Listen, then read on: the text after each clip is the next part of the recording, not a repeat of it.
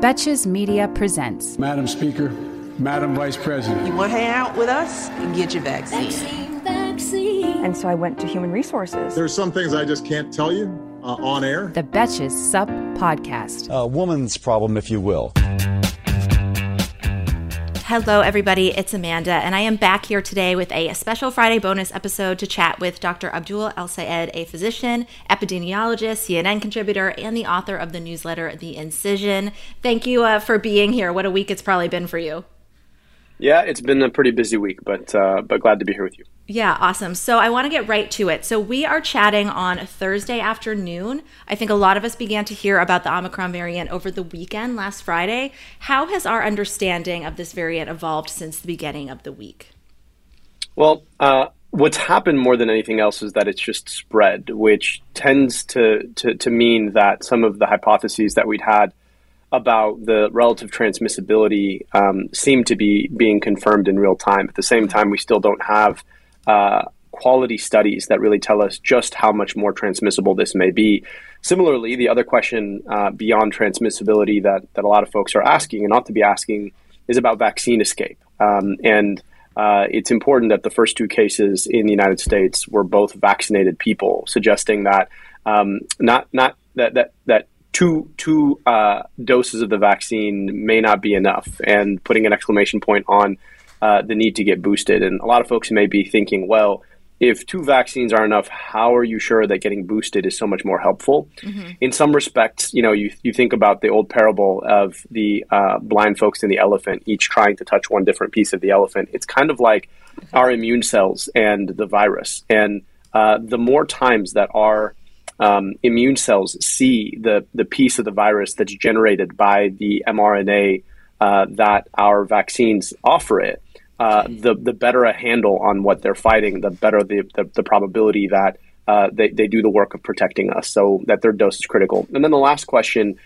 beyond transmissibility and vaccine escape, is on severity. And right now, we really only have anecdotal clinical evidence from physicians who've treated patients with Omicron, but the early evidence is that it may be less severe. Again, we don't have confirmatory, high-quality, rigorous scientific evidence. So all of that is to tell you, we really don't know that much more than we did last Friday. But I understand the worry and the angst that a lot of folks have as Omicron comes closer and closer to where we are, given that we've had cases now in the United States. I mean, I think even for people, that's reassuring to know they didn't, if people were working hard this week and didn't pay attention, unfortunately or fortunately, they didn't miss any huge developments that could help them keep themselves safe, other than what we knew a week ago, which was if you're eligible, get your booster, right? That's right. If you're eligible, get your booster. And then, I know a lot of folks, the masks have been coming off in congregate indoor settings. You may want to reconsider being indoors without a mask in a public space. And I know that's really painful as we head into potentially year 3 of COVID-19, and also, it's the holidays coming up. But there are a lot of things that we can do, and they're the same old things. The other point that I'll make right now, beyond boosters, is that rapid testing really is a critical resource for folks. And if you can get your hands on a rapid test, which has been a real challenge here in the United States, but if you can get your hands on them, what you can do, of course, is use them as you're going into a congregate setting with a couple more people, right? You're having a dinner party and you say, well, look, everybody who's coming, please do take a rapid test before you come. And if it's negative, then we're going to party hard. And if it's not, maybe you're going to sit this one out. I think that is Yeah, and you'd recommend that whether or not you have symptoms at this stage because of what we're looking at. I would. And, and it is just one more layer. The way I think about COVID protection is as, I'm from Michigan, right? So it's already super cold here. And I think about it like bundling up, right? You put on your base layer, you might put on a sweater, and then you put on a coat, and maybe then you put on your gloves and your hat. And you're all bundled up and protected from the cold. You're wearing more layers, and that really is the way to think about COVID protection. It's layers. The coat, of course, is the vaccine. It's the most important thing. If you had to pick one thing to keep you warm in the cold, you want to have a really nice coat, even if you don't have a base layer and you don't have gloves and a hat. But adding things like a mask, you think about that as that sweater. You think about adding things like a rapid antigen test as that base layer. You can think about something like an air purifier as those gloves and hat. And so the more layers you are wearing, of course, the more protected you are from the COVID-19 cold. Yeah, I'm going to extend that metaphor to young people seeming to think they don't need jackets when it's freezing cold, but you do. Trust me, you'll feel better. So we're still waiting on some, you touched on this a little bit, we're still waiting on some information about how quickly this variant spreads, the severity, as you said. I was curious if you could explain to us what potential paths our understanding could take. Well, you explained that, what paths our understanding could take. So I guess next question is what actions these respective paths would require. What do we do if this is a less contagious disease, a more contagious disease, but maybe is less severe? What do we do if it evades the vaccines? What paths are ahead of us? What tools are we going to have to take advantage of? Yeah, Amanda, I think that's a really good question. And I want to step back and just appreciate the frame that's implicit in this question, which is the frame that we often have when it comes to health in the United States, which is what can I as an individual do for myself to keep myself healthy? And unfortunately, that frame it tends to marginalize what it is that we can do for ourselves as a community, and that really is where the action is going to be. Frankly, no matter what we hear about Omicron, it's really not going to change day to day. You may, in the situation where you have massive vaccine escape, and I just want to be clear about something. When I talk about vaccine escape, I'm not saying that this variant is going to render our vaccines ineffective. I'm just saying that it may render our vaccines a little bit less effective, or maybe a lot of bit less effective, but still the vaccines are going to have efficacy. In the end, this is still SARS-CoV-2. It's still the same virus. But you may be a situation where manufacturers produce another booster that's targeting Omicron and maybe some of the mutations that we see shared between Beta, Delta, and Omicron. That may happen down the line. But frankly, COVID defense is going to be the same basic piece, which is you get your vaccine, you wear your mask, you do the things that you can to make sure that you're not carrying the virus and other people are not carrying the virus around you. Same thing. What we do need to do as a society, though, right, are the things that we've kind of failed to do from the very beginning, which are really invest in contact tracing, the kind of genomic surveillance that is commonplace in Australia. And when I say that, what I mean is sequencing the viruses that come out of the samples of COVID positive people. We only sequence upwards of about 10% of those here in the United States, whereas in Australia it was upwards of 60%. That being said, they have substantially less COVID. That's because they did the first thing really well, which is contact trace. I do think that that the Biden administration has taken some really important steps in the right direction. That being said, right, we're still somewhat playing defense when it comes to a lot of the basic public health blocking and tackling that societies that have done really well with COVID-19 have done from the very beginning, which Omicron offers us a new opportunity to do well yet again. And I hope that we take it this time. Yeah. Do you think that the development of this variant, does it expose like some of the weak points we've had so far? Like, did this variant come as a result of anything we could have done better? Or is it simply just highlighting, this is a good reason to spotlight these really important things and keep doing them?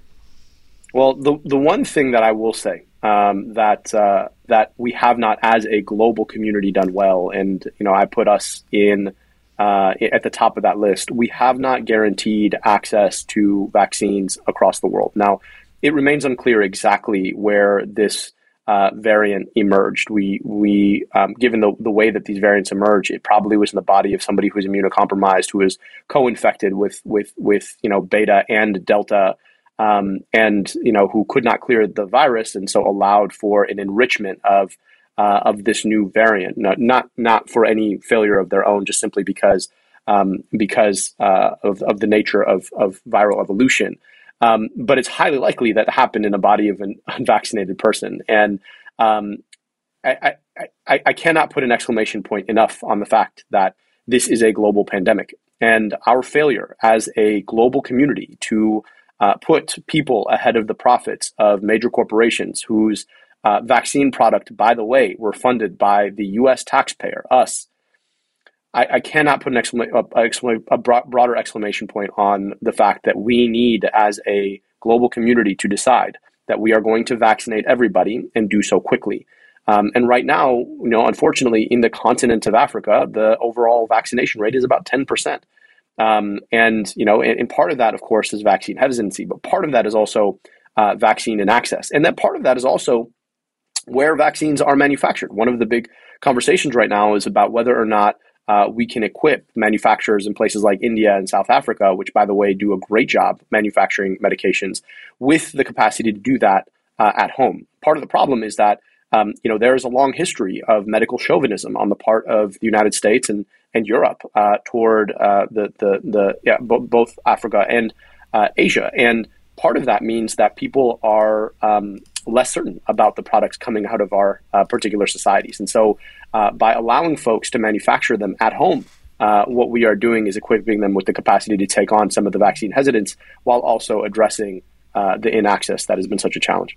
Yeah, and something I can't stop thinking about is how, I just feel like this could be not the last pandemic. So why not get that process? Why not get this figured out and get a process going right now? Because it's not like we can just ignore it until we happen to figure it out. I mean, this seems like more is coming. My last question is a two-part question. What are you, as an epidemiologist, most curious about with Omicron, and where can people keep up with your analysis and how you're going to work through, as you're trying to answer these questions?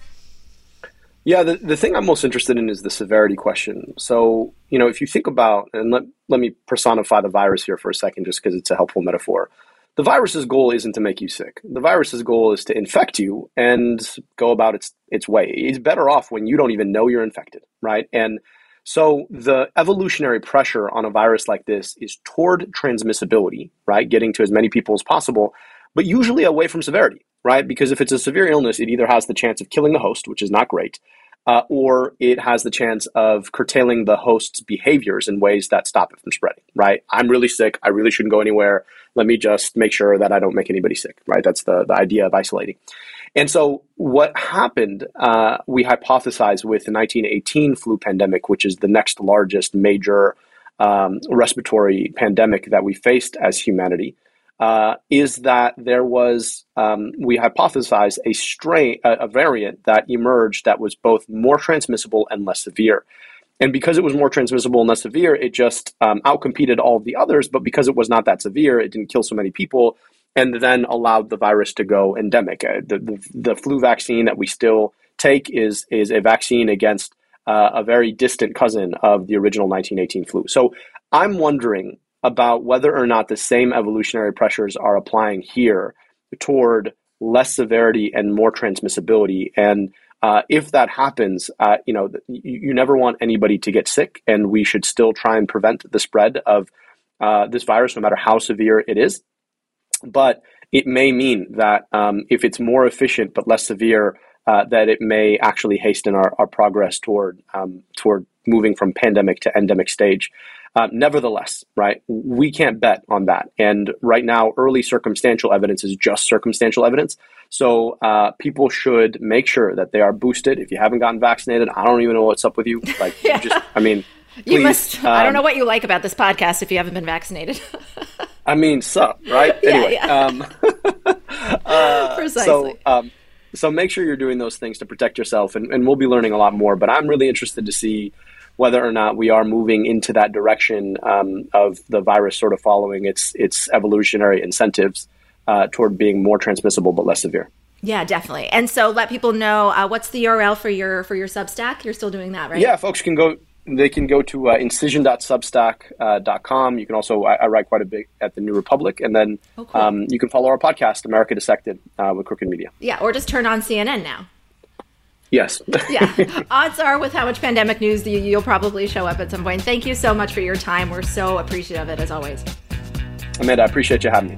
Thank you. Take care.